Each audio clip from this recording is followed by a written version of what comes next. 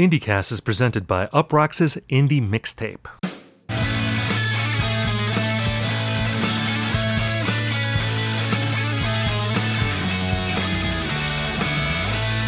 Hello everyone and welcome to IndieCast. On this show we talk about the biggest indie news of the week, we review albums, hash out trends. In this episode we're going to do a little bit of everything. We're going to discuss the rise and fall of Chillwave and review the latest albums by Washed Out and Young Jesus. My name is Stephen Hayden and I'm joined by my friend and co-host Ian Cohen. Ian, how are you? Steve, to be honest, I'm not at all that different than the artists and bands that we talk about here. And like those bands, I'm just obsessed with the reviews. I read all the comments about our podcast. And the one that stood out were people saying that they related to July is Dream Pop and August is for Chillwave. I said that in the first episode. And right now it is 7 o'clock in the morning in San Diego. I'm already sweating.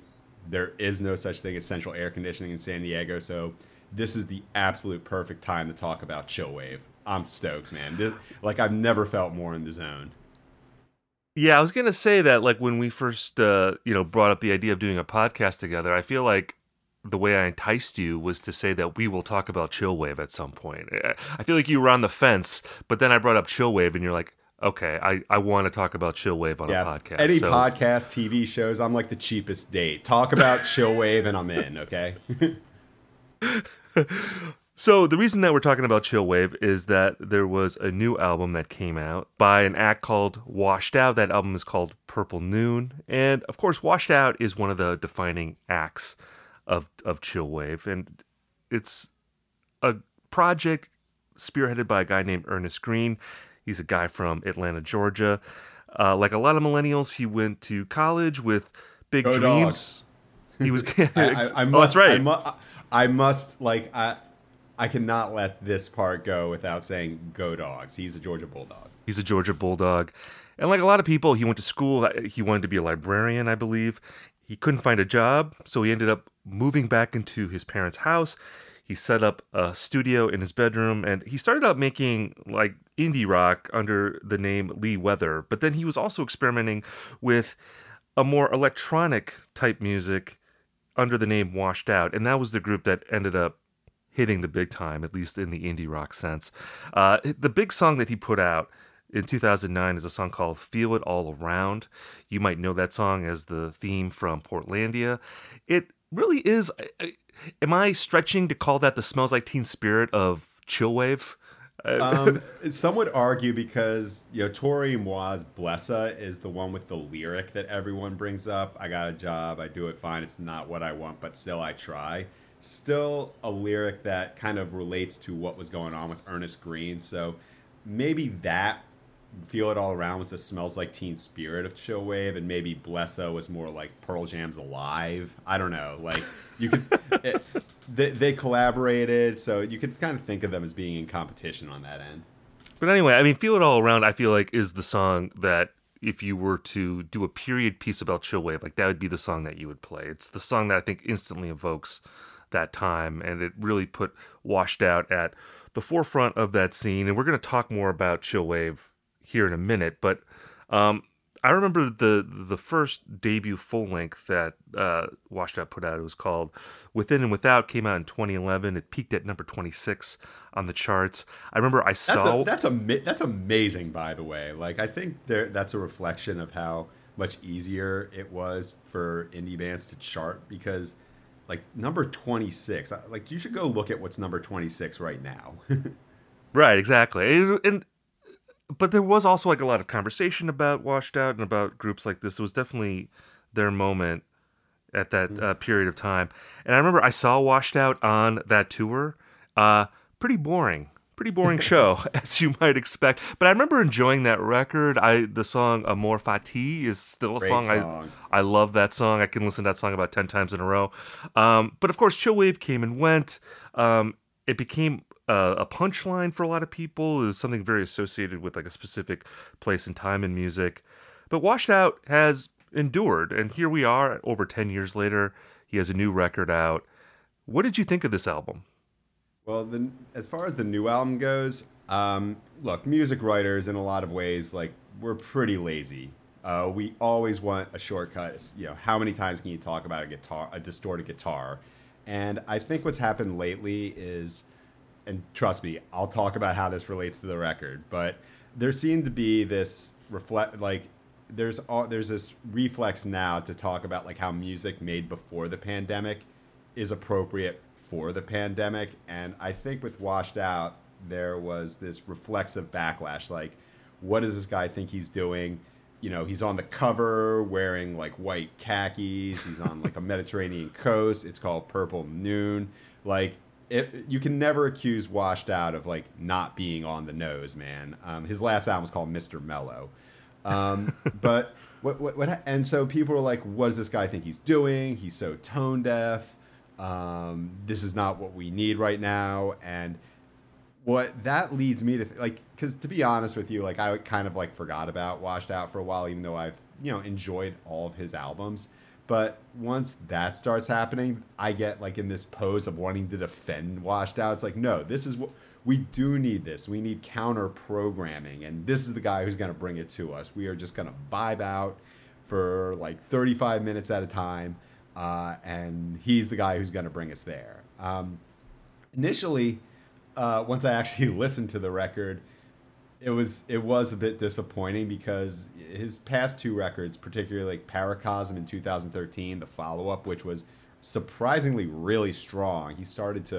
He branched out more into like shoegaze. There was a song that sort of sounded like Mercy Mercy Me, which is probably not a great idea given his vocal abilities, but nonetheless it showed he was trying. And then he made Mr. Mellow in 2017. I gave it a fairly average review. He was not Mr. Mellow after reading that. That being said, he Oh, did he lash out? Did he lash out at you about that? a little bit of a tweet and delete going on. Oh, really? Yeah, but anyway, with that record, I thought it was just kind of interesting from a trajectory of him being on Stone's Throw, like as opposed to Sub Pop. Stone's Throw being a hip hop label that put out Mad Villainy and J Dilla's Donuts, two records that are really, really influential on Chillwave producers. So I was thinking that perhaps he might like the arc I envisioned for him was maybe like an M83 sort of thing, where that guy just made like really vibey reverb music, and then he started touring with bands like Kings of Leon and Depeche Mode, so he learned how to be a front man, and then he started to outsource his vocals to people who had like real powerhouse singing abilities. I thought Washed Out might go that direction, just kind of be a producer who maintained the vibe of his past stuff, but put people on top of it that could sell it or make it sound a little bit different. He went the complete opposite direction and made an album that sounds almost exactly like Within and Without. And I don't expect to have like an existential crisis when I listen to Washed Out. Like I think, but nonetheless, it's so similar to his past work, so intentionally similar. Some of the drum fills are call back to Feel It All Around, which call back to Phil Collins in The Air Tonight. Like some of the synth sounds are pretty similar. Some of the vocal lines are the same, and it makes me wonder. Like I was super into Chillwave, like ground floor, buy all the stocks. It makes me think back. It's like, was there value in this music, or was I just influenced by the situation of my life at the time? I was going to a lot of pools. I was like doing a lot of day drinking at the time, and so when the record's playing, I'm just asking myself like, was I suckered in some ways? I mean, the record began, I made dinner, it ended, there was no real arc to the album. It just kind of kept this kind of mid-tempo pace, and when it was done, like I only realized it was over 35 minutes later because Feel It All Around came out on Spotify. Right. Yeah, it's interesting to me that Washed Out is at this moment in his career where he's making the like I call it the I'm reminding you why you liked me once record, which is like the album that like a lot of legacy artists make when they get to like the 10, 12, 13 year mark in their career, like where they've put out a bunch of albums. They haven't totally faded away, but they don't have the prominence that they once had. And in a way, it's a reboot to a time when they were making music that was really relevant and people liked. And, obviously you heard Mr. Mellow in 2017. You reviewed it. I don't even remember that record coming out. I mean, It was kind of, I think it was kind of seen as like not an official, it was like a visual album. yeah. So it might be seen as part of the extended Washed Out universe, if not like Washed Out LP3. Yeah, I mean, But also that came out in 2017. That was 4 years after Paracosm. This guy, he is very chill in his work ethic. yeah, I mean, to me, like Purple Noon just strikes me as a record that is like reminding people, like, oh yeah, remember me, remember like when you were into this kind of music, and it's very fascinating to me that Chillwave historically was very strongly associated with nostalgia, and now here's a signature Chillwave artist who's making music that evokes nostalgia for Chillwave. Like we are now in the nostalgia wave for this nostalgic music, and I agree with you about the album being pretty forgettable. I think it is a very explicit attempt to recreate what he was doing in the early 2010s. It is an album that really evokes within and without for me. But what is lacking is that one banger that is going to like bring you back to the record over and over again, which Yeah. in the case of Within and Without, as we said before, Amor Fati. Again, when I was researching for this episode, I found myself just on a loop with that song. It's such a great song. It's such an atmospheric There are other songs. There's other good songs, There but are other bangers on that record too. I think the first song, "Eyes Be Closed," I'll vouch for that one as well. I remember when that came out, people were like, kind of taken aback how much it sounded like a song from Moby's Play.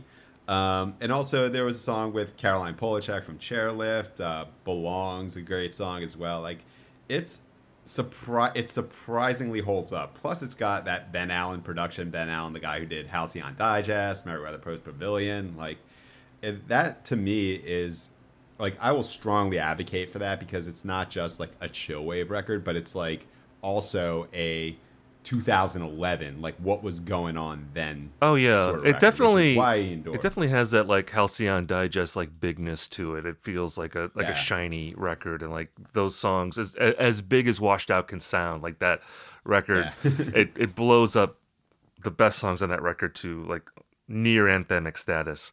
But yeah, like this new record, it has a lot of the like as you said, like there's sonic illusions pervade the songs to like other washed out songs. And it sounds like a washed out record from I guess the classic chillwave era, if we can say that term. Yeah. But yeah, there's just not any like truly memorable songs. Like in a way, this might be kind of a weird comparison, but it reminds me in some ways of like a late period U2 album, like where U2 was trying to evoke the Joshua Tree, but they just didn't have the songs. It's like, again, as I was saying, like when artists get to this point in their career where they want to remind people of like why they loved them in the first place, and like that's what this record strikes me as an attempt to do.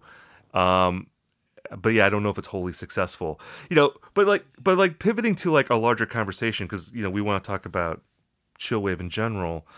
What was interesting to me listening to this album was that while we're talking about it, he's trying to evoke sort of like the older albums, the albums that he put out like when Washed Out was like a bigger thing in indie music. Just generally speaking, I felt like this album, it didn't feel anachronistic in a way. It wasn't like a band trying to make like a 90s grunge album, for instance, where, you associate grunge with a very specific period of time.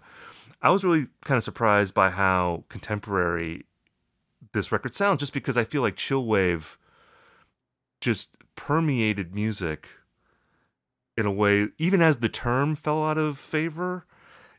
It's almost like what happened with disco music at the end of the 70s, like where people didn't want to say the word disco anymore because that had become such an overexposed term. So people kept making records that were in that vein. They just didn't use the word anymore. And I mean, I've written about this before. I felt like the 2010s were like probably the most mellow decade musically that's been around like since I've been alive. And I think there's many explanations for that. But I think the Chillwave aesthetic ended up infiltrating like almost every other like popular form of music. I mean, wouldn't you say?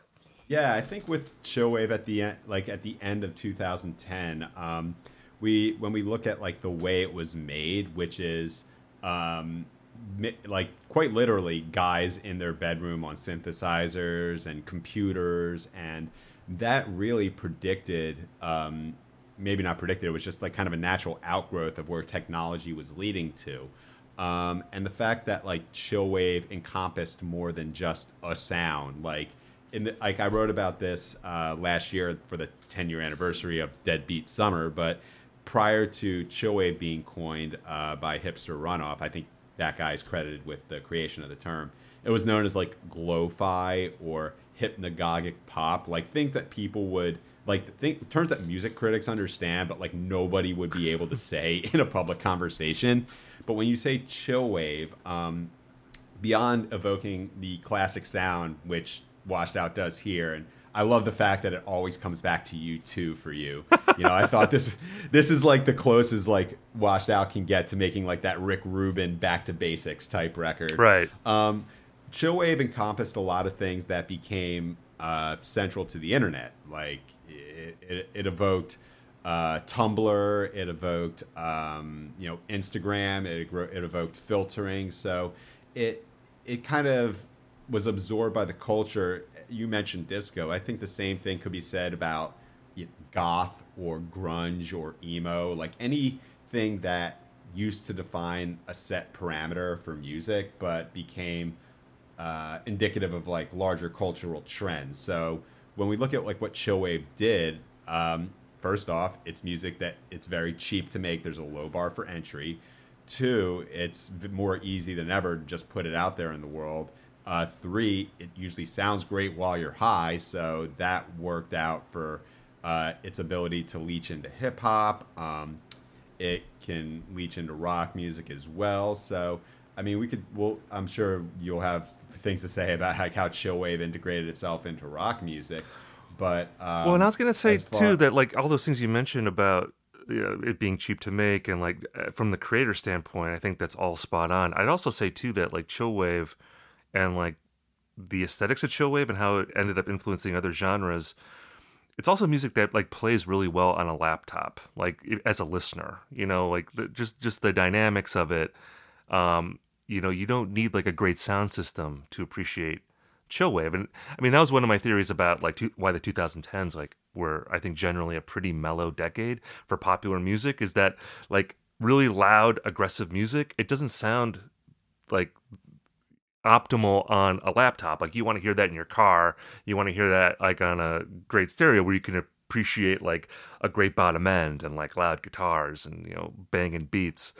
But yeah, there was something about, I think, chillwave, the flatness of it sonically just works really well on how people ended up listening to music in this decade and beyond. Yeah, I mean, I I started to tour like a few years ago. I started to buy like MPCs and like keyboards, like the basic elements of like chillwave beat make, just because I just wanted to like I was bored. I wanted to learn a new instrument, and I started to like realize like how this music was made. And first off, it's like, wow, I'm gonna put all these panning effects and filters. Like it doesn't matter that I can't sing. Like this is part of the aesthetic, and it does sound great on laptops. And then you try to play it on loudspeakers. I'm like, oh my god, this sounds like shit. Right. And just because like I have no idea how to like mix things or whatever. But yeah, it's chillwave was music made for the stereos at the time. I mean, most people are listening on laptops. Most people are listening in headphones. Most people are listening, for some, like there's something else it's great for multitasking. Right. I can put on a chillwave record and still get an emotional appeal to it. And like old school chillwave, I mean, you listen to like newer records from like Toro Noir or Neon Indian, and it's like they became like pop artists. They became much more exploratory. But I admire how Washed Out is like the last man standing of chillwave. Like this guy is going to defend it till the wheels fall off. So, but yeah, I mean, what happened afterwards is it was right place, right time, and predicted how people were going to listen and interact with music for the rest of the decade. And I think even as people bring up like how it obviously influenced electronic music or how it influenced hip hop, a lot of rock bands, I think, became products of chillwave era. Like even bands that predate it, because you think of chillwave as being one guy in their bedroom, lots of effects, Right. and you could think like, well, doesn't that describe the war on drugs in some Right. way? Doesn't that describe Tame Impala in some way? Because those are rock bands, like everything you said, like big guitars, big sound systems, laser light show. But at the end of the day, they're kind of more vibey than Yeah, I rock. was gonna say that. I feel like, I wouldn't describe the War on Drugs as a chillwave band or Well, or Tame I wouldn't Impala, but like, either. yeah, I wouldn't. They're not a chillwave act, but I do agree that there was something about that aesthetic where like you listen to the War on Drugs and people compare them to like Bruce Springsteen and Tom Petty, but then you listen to a War on Drugs record next to like Born in the USA or Damn and the Torpedoes, and like there's obviously a different production style. Like they don't really emulate the sonics of those records, which are very bright and loud and like geared toward FM rock radio in the 70s and 80s, whereas the War on Drugs have this sort of postmodern quality to the way that they approach classic rock. And I really feel that like for bands like that, and you mentioned Tame Impala as another one, it almost like, I think the chillwave aesthetic, it almost became a way to launder classic rock influences in an indie rock setting where you could, again, you could evoke the feeling of a Bruce Springsteen record without sounding like Bruce Springsteen. It really is the difference between a band like the War on Drugs and say the Hold Steady, for instance. Like the Hold Steady is more of a straightforward, replication or homage to what Springsteen was doing, where you can like see sonic similarities and it's much more comparable. Whereas the War on Drugs, again, I think it's about evoking the same feeling that you get from those records without necessarily sounding like those records. I mean, I think the thing with Chillwave that we have to mention too is that, I feel like from the beginning, when people were talking about these acts, it was always with an edge of hostility or skepticism. Yeah. And it goes right to the genre tag, which, as you mentioned, was invented by Hipster Runoff. Do the kids know Hipster Runoff? I feel like that he's like faded away. He was such a big deal for a long time, but like it was a jokey, genre tag, obviously. But I feel like at the time, Chillwave, there was this sort of element to it where I think people associated it with like the hipster debates of the time and Oh this yeah. idea of like young people in big cities ironically embracing art that was shitty, for lack of a better term, and doing it Yeah. like in a way that wasn't sincere. And I feel like people sort of looked at Chillwave in that respect. It's like, well, what is this music? It's, there's no emotion to it. It sounds not all that impressive sonically. There's not a lot of musicianship here. Like, who really likes this kind of music? I mean, is this just for people that are logged on all the time and they can't really distinguish between like what they like and just like what they like in sort of a jokey way?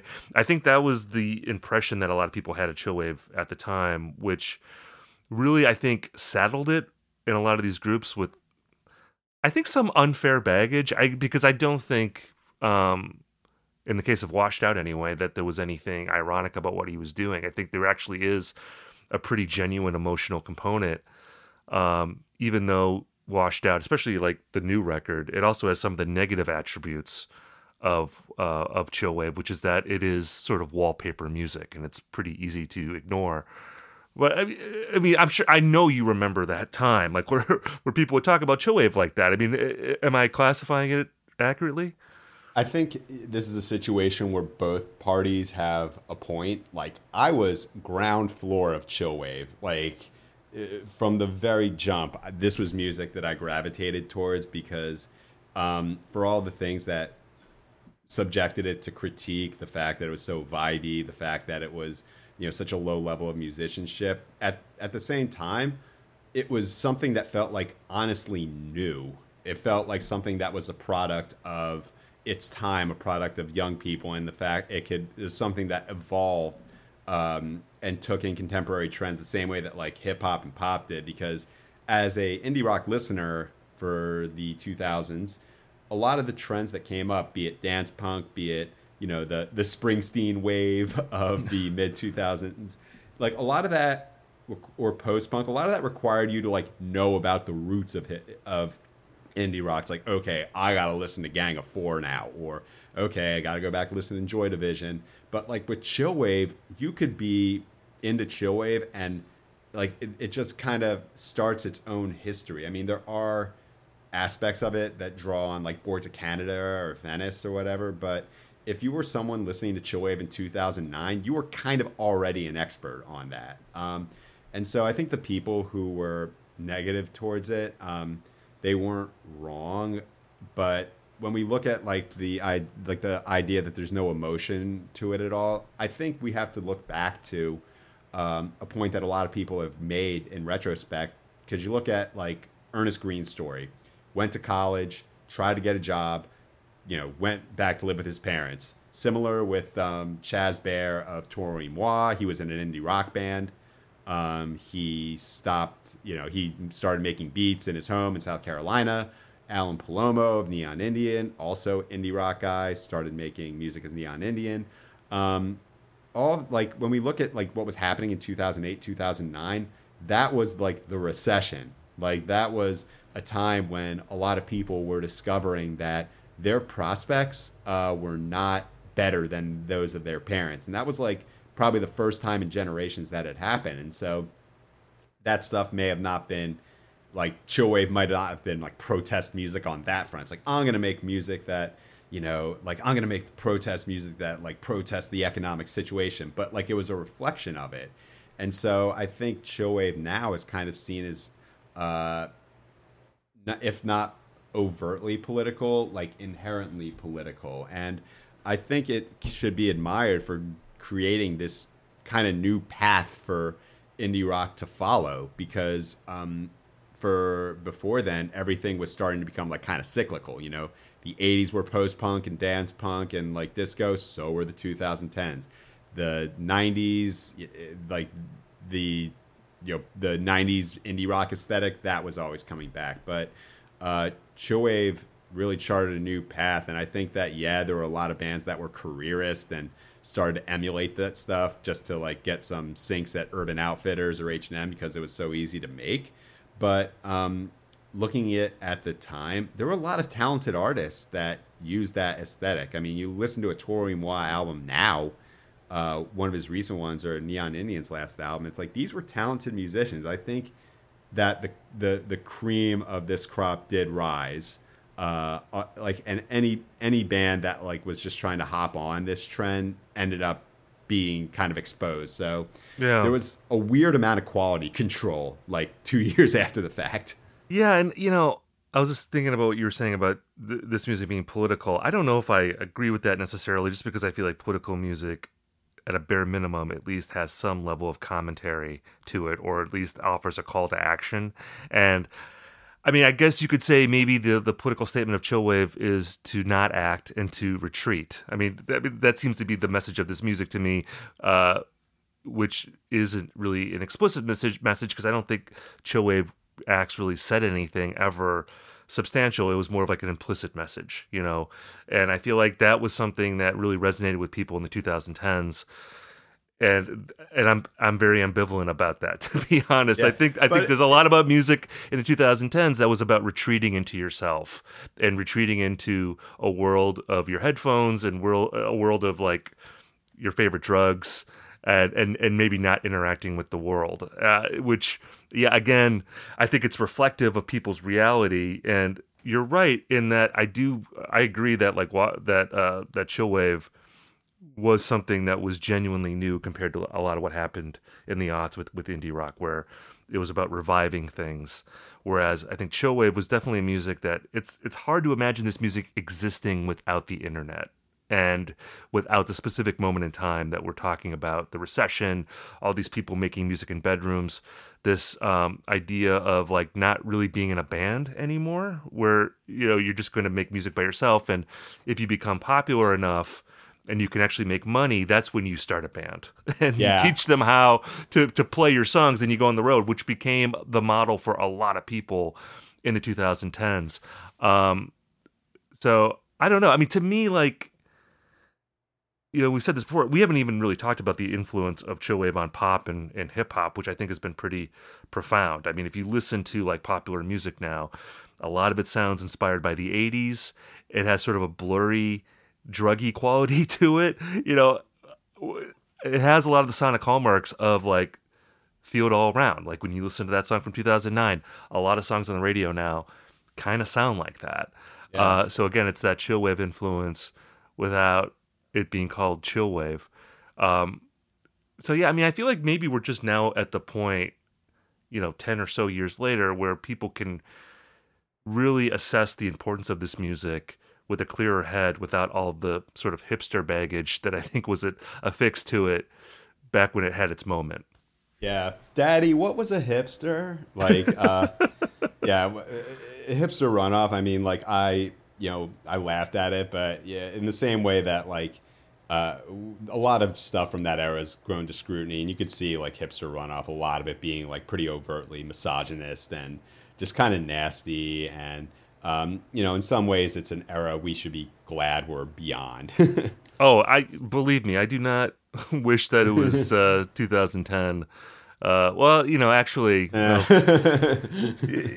a lot. It's very easy to be nostalgic for any year, I guess, in 2020. Yeah, basically. But, yeah, basically any year but prior to this one, like it's like that one article in New Yorker Gio Tolentino wrote. It's like every year's the worst year until the next year, So like I'm feeling nostalgic for like this. Oh man, December 2019. Like I'm just gonna throw on like an FKA Twigs album. It's like those were the days, man.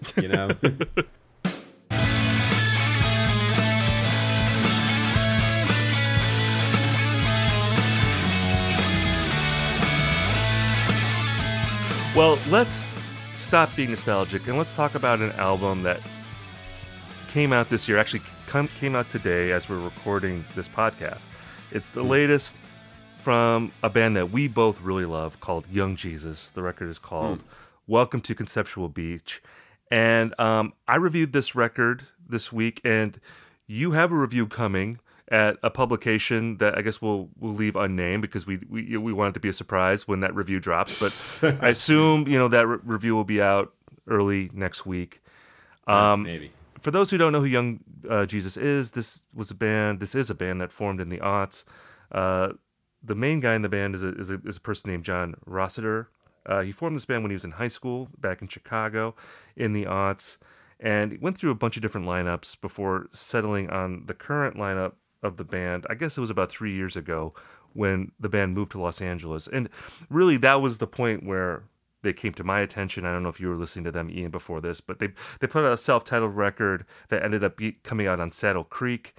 And then the following year, they put out another album called The Whole Thing Is Just There, which to me was like their real breakthrough. I thought the self-titled record was great, but like that 2018 record, it just reminded me of like a classic Modest Mouse record crossed with the Grateful Dead with like some Sun Ra touches to it. Like it just had this sort of overwhelming emotionalism that you associate with like classic indie rock, with an approach that is based in a lot of improvisation and experimentation that is inspired by jazz and jam bands. And it's interesting because I feel like this band meets at the midpoint between you and I in terms of our tastes. Like I can't imagine a band that, because it's a little bit of emo over here, a little bit of jamming over here, and you meet in the middle with this sort of incredible one-of-a-kind band. Yeah, I mean, it's I've followed this band's journey for quite some time. The first time, I just have to give kind of a shout to the earliest material these guys made in Chicago. I interviewed John in 2018.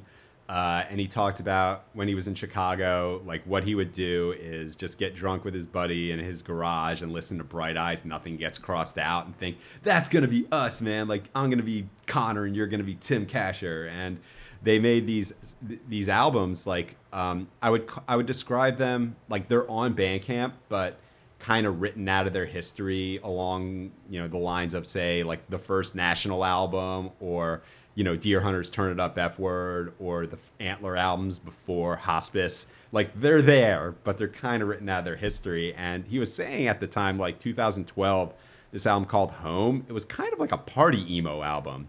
like in the sense that this was kind of what was going on in Chicago with a lot of the emo revival bands, which is kind of hilarious to think about in the space where they're at now. But where I first heard of them was 2015. They had this record called Grow Decompose.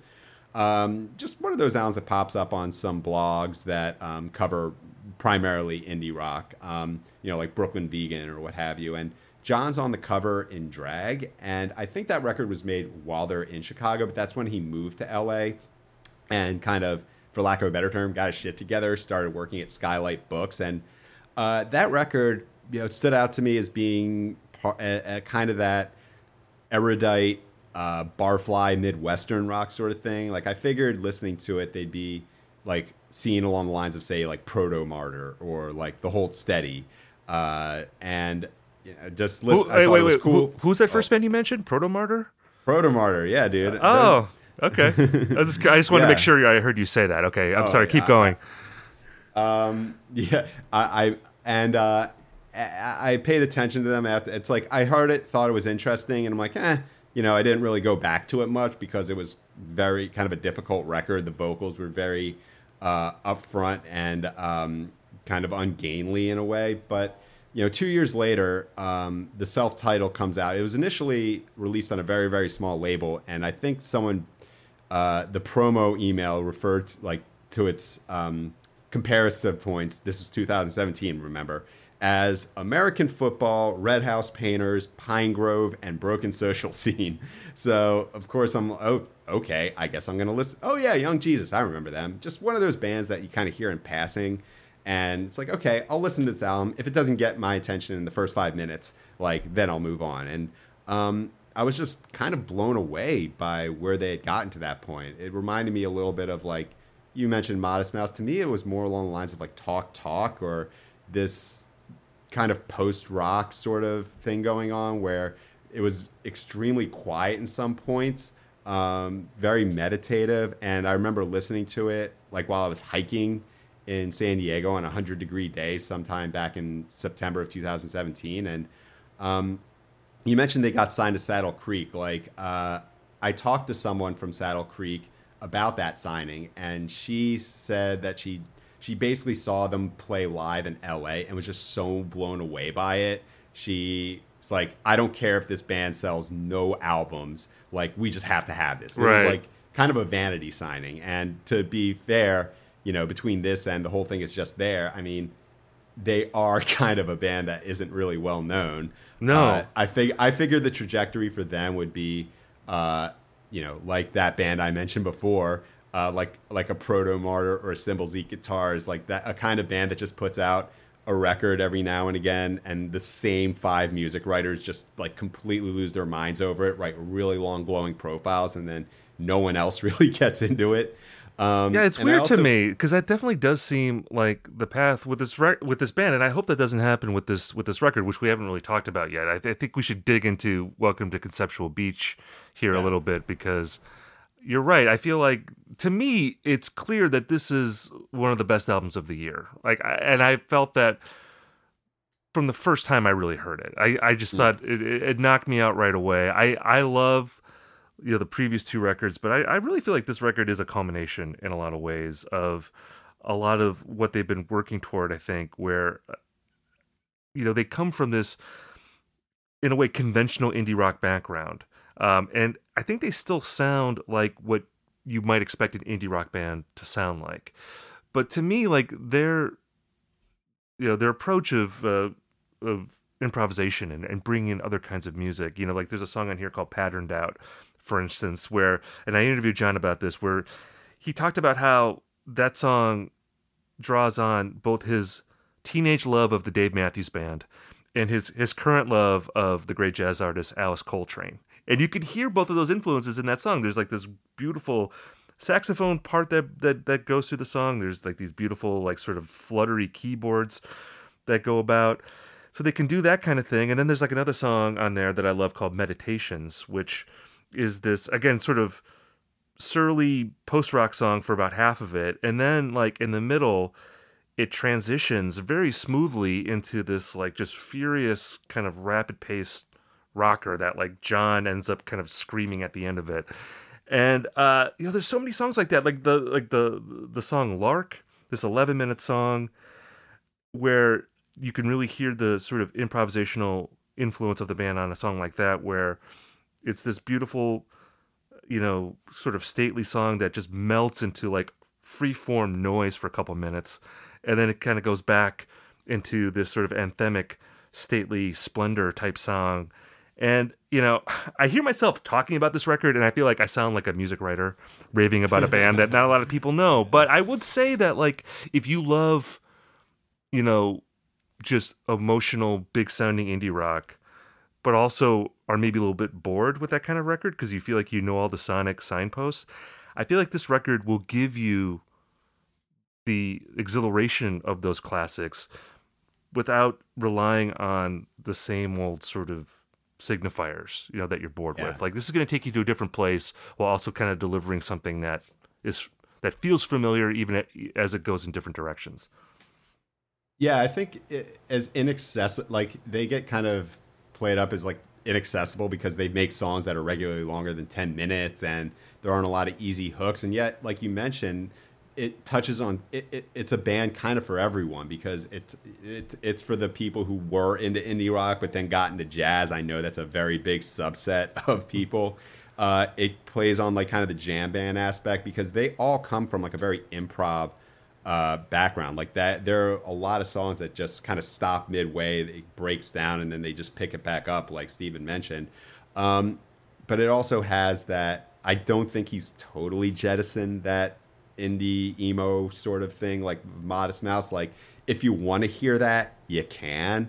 And I'm just blown away by this record because I thought what they were going to do is they were so into this idea of jamming and improv that they would be the type to put out like a record or two every single year that was more interested in process than like putting the 7 best songs. And this one, it just kind of shows this mastery that really was hinted at the previous records. My favorite songs on here are the ones that Steve didn't mention, like Unknowing, which to me it sounded like the melody is sort of like Radiohead's Let Down, but it's also this distorted shoegaze song. And like you mentioned, Meditations, towards the end, it's more like a DC post-hardcore sort of thing, like almost like Dismemberment Plan. So, I mean, it is really easy to geek out and be a music writer about this because the band who made it are such music nerds. One of the guys teaches a college course on Sun Ra. Right.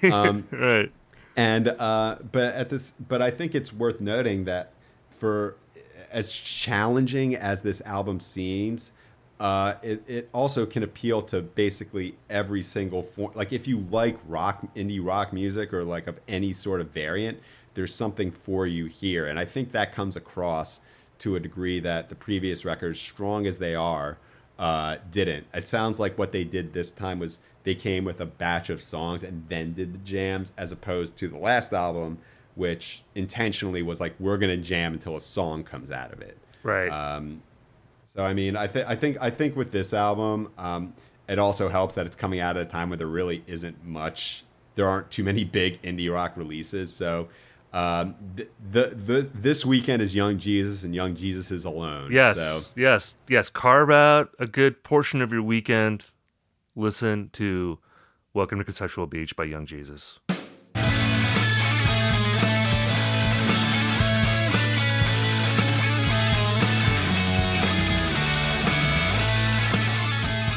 All right, we have now reached the point of our episode where we give a recommendation from each of us, something that we're enjoying. We call it Recommendation Corner. We're going to talk about an album or a film or a book or whatever, something that Ian and I are into. Ian, why don't you go first? All right, so we talked about Chillwave. Let's go in the complete opposite direction. How about some hardcore? I think that this genre, it's a bit of a hard sell in a lot of indie rock because, for one thing, it involves a lot of like physicality. You kind of have to be at the shows. You have to be at the ground level, like seeing these EPs and these singles. It doesn't really lend itself well to albums. And also, even writing about it is tough. I mean, how many, like, can you really spend 600 words saying, like, oh, yeah, this stomps ass and be done with it? That was a problem I kind of had with what I think is the best hardcore record of the year, which is Gulch's Impenetrable Cerebral Fortress. It's a band that had gotten a lot of hype in the past couple of years in the hardcore realm because, weirdly enough, not just their live act, but their merch.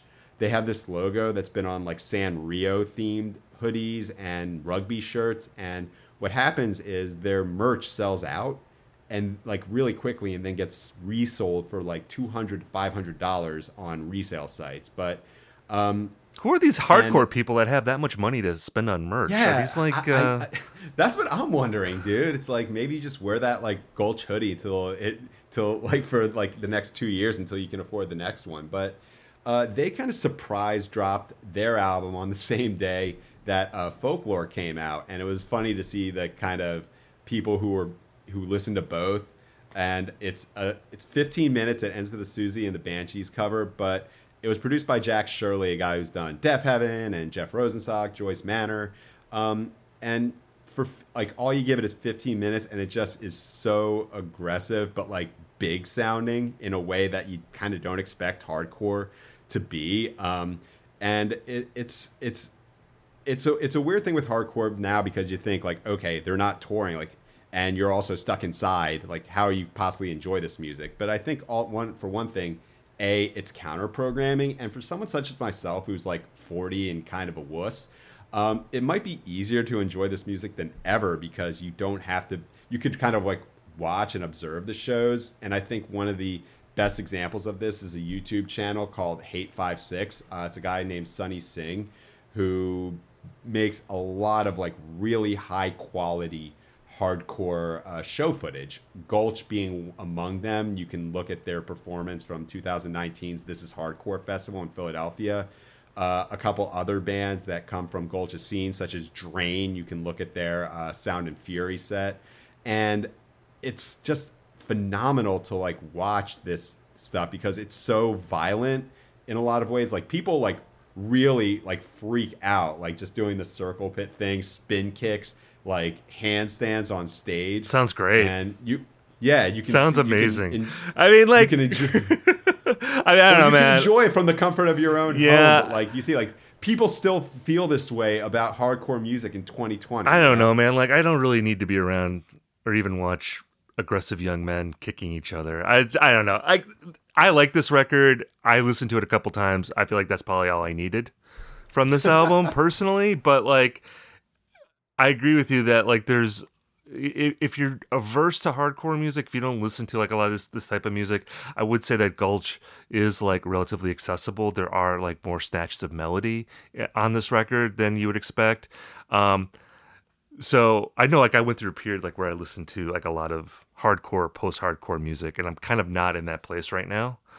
So it's harder for me to access stuff like this. But I would say I love you too, Steve. Well, I was going to say like the record I'm going to recommend, I know is definitely not up your alley, but it's a record I love, and it's sort of the opposite, I guess, of what Gulch would be, which is a record called Flower of Devotion by a band called Dead. Dead is a band, and it sounds like The Grateful Dead, but it's just Dead. Dehd is how it's spelled. But anyway, this is a band from Chicago. There's some members of this band that played in other groups that you might know, like Knee High and Lala Lala, other Chicago bands that are really cool, but they never like really broke out, I think, in a big way. And I would say that Dead is the best thing that these people have been involved with. And Flower Devotion, I think, is it's their third record, but I think it's clearly their best album. And it is the, I guess, prototypical third album by an up-and-coming indie band, in that, like, it sounds a lot bolder, the production is better, the songwriting is a lot sharper. Kind of like in talking about hardcore band, it's hard to write about music like that because there are certain sort of genre requirements of that like people are pretty familiar with, and in a way that's also true of Dead, because this is basically a reverb heavy guitar pop record, which is a kind of record that I feel like we've all heard, and we've probably all heard that many times. But like I feel like Flower of Devotion, when I put it on, it really kind of blew me away because I feel like it's such a better version of that kind of music than I've heard in a really long time. And for me, like the strength of this band, along with just like the melodies, which I think are really strong, are the vocals. Like there's like man and woman vocals playing off each other. Just these really great harmonies that kind of. I mean, I've heard this band talk about the Cocteau Twins being an influence. That sort of like ethereal sound that you associate with that group, and there's some elements of that in Dead, although it reminds me more almost of like a Mamas and Papas type vocal sound. Like it has like a classic kind of harmony quality to it that you associate with like great 60s pop. So just that combination of influences really is in my wheelhouse. I hear a little bit of like early Cure in this band as well. I know they've also talked about like Roy Orbison being an influence. Obviously, he's a great singer as well. So yeah, I mean, Flower Devotion, it kind of also falls in that dream pop lane that we've been talking about on this show for the last couple episodes. And I know we said dream pop was more for July, but I guess I'm carrying it also into August. So this is an album I love. I know like you are pretty underwhelmed by this album. Yeah, more like meh. Am I right?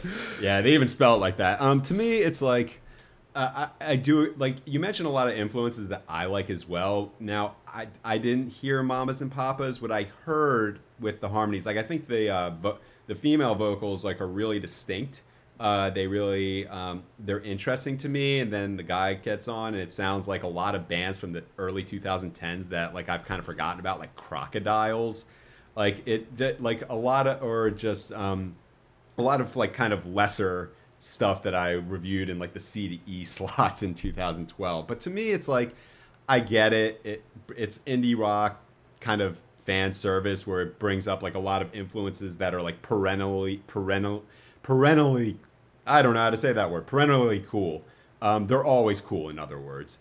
And to me, that's like not very interesting. And also, like, I get kind of weary of Chicago hype because, like, you would hear like Knee High and La La La. They're like the best, man. They're making incredible projects. Like, I think that a lot of this right now just shows to like kind of my exhaustion about this sort of sound or just bands coming out of Chicago, which don't get me wrong, a lot of great stuff comes out of there. But this to me, even though it is kind of up my alley as an indie rock kind of purist, it hasn't connected with me yet, but I think maybe that will happen in like a year or two when I have some distance from, the fact that this is the indie rock record people have like rallied around.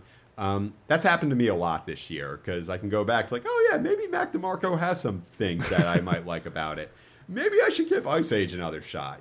I feel like Dead is probably that sort of thing as well. Well, if you want to sit in your house with headphones and drink yourself into a stupor, listen to Dead.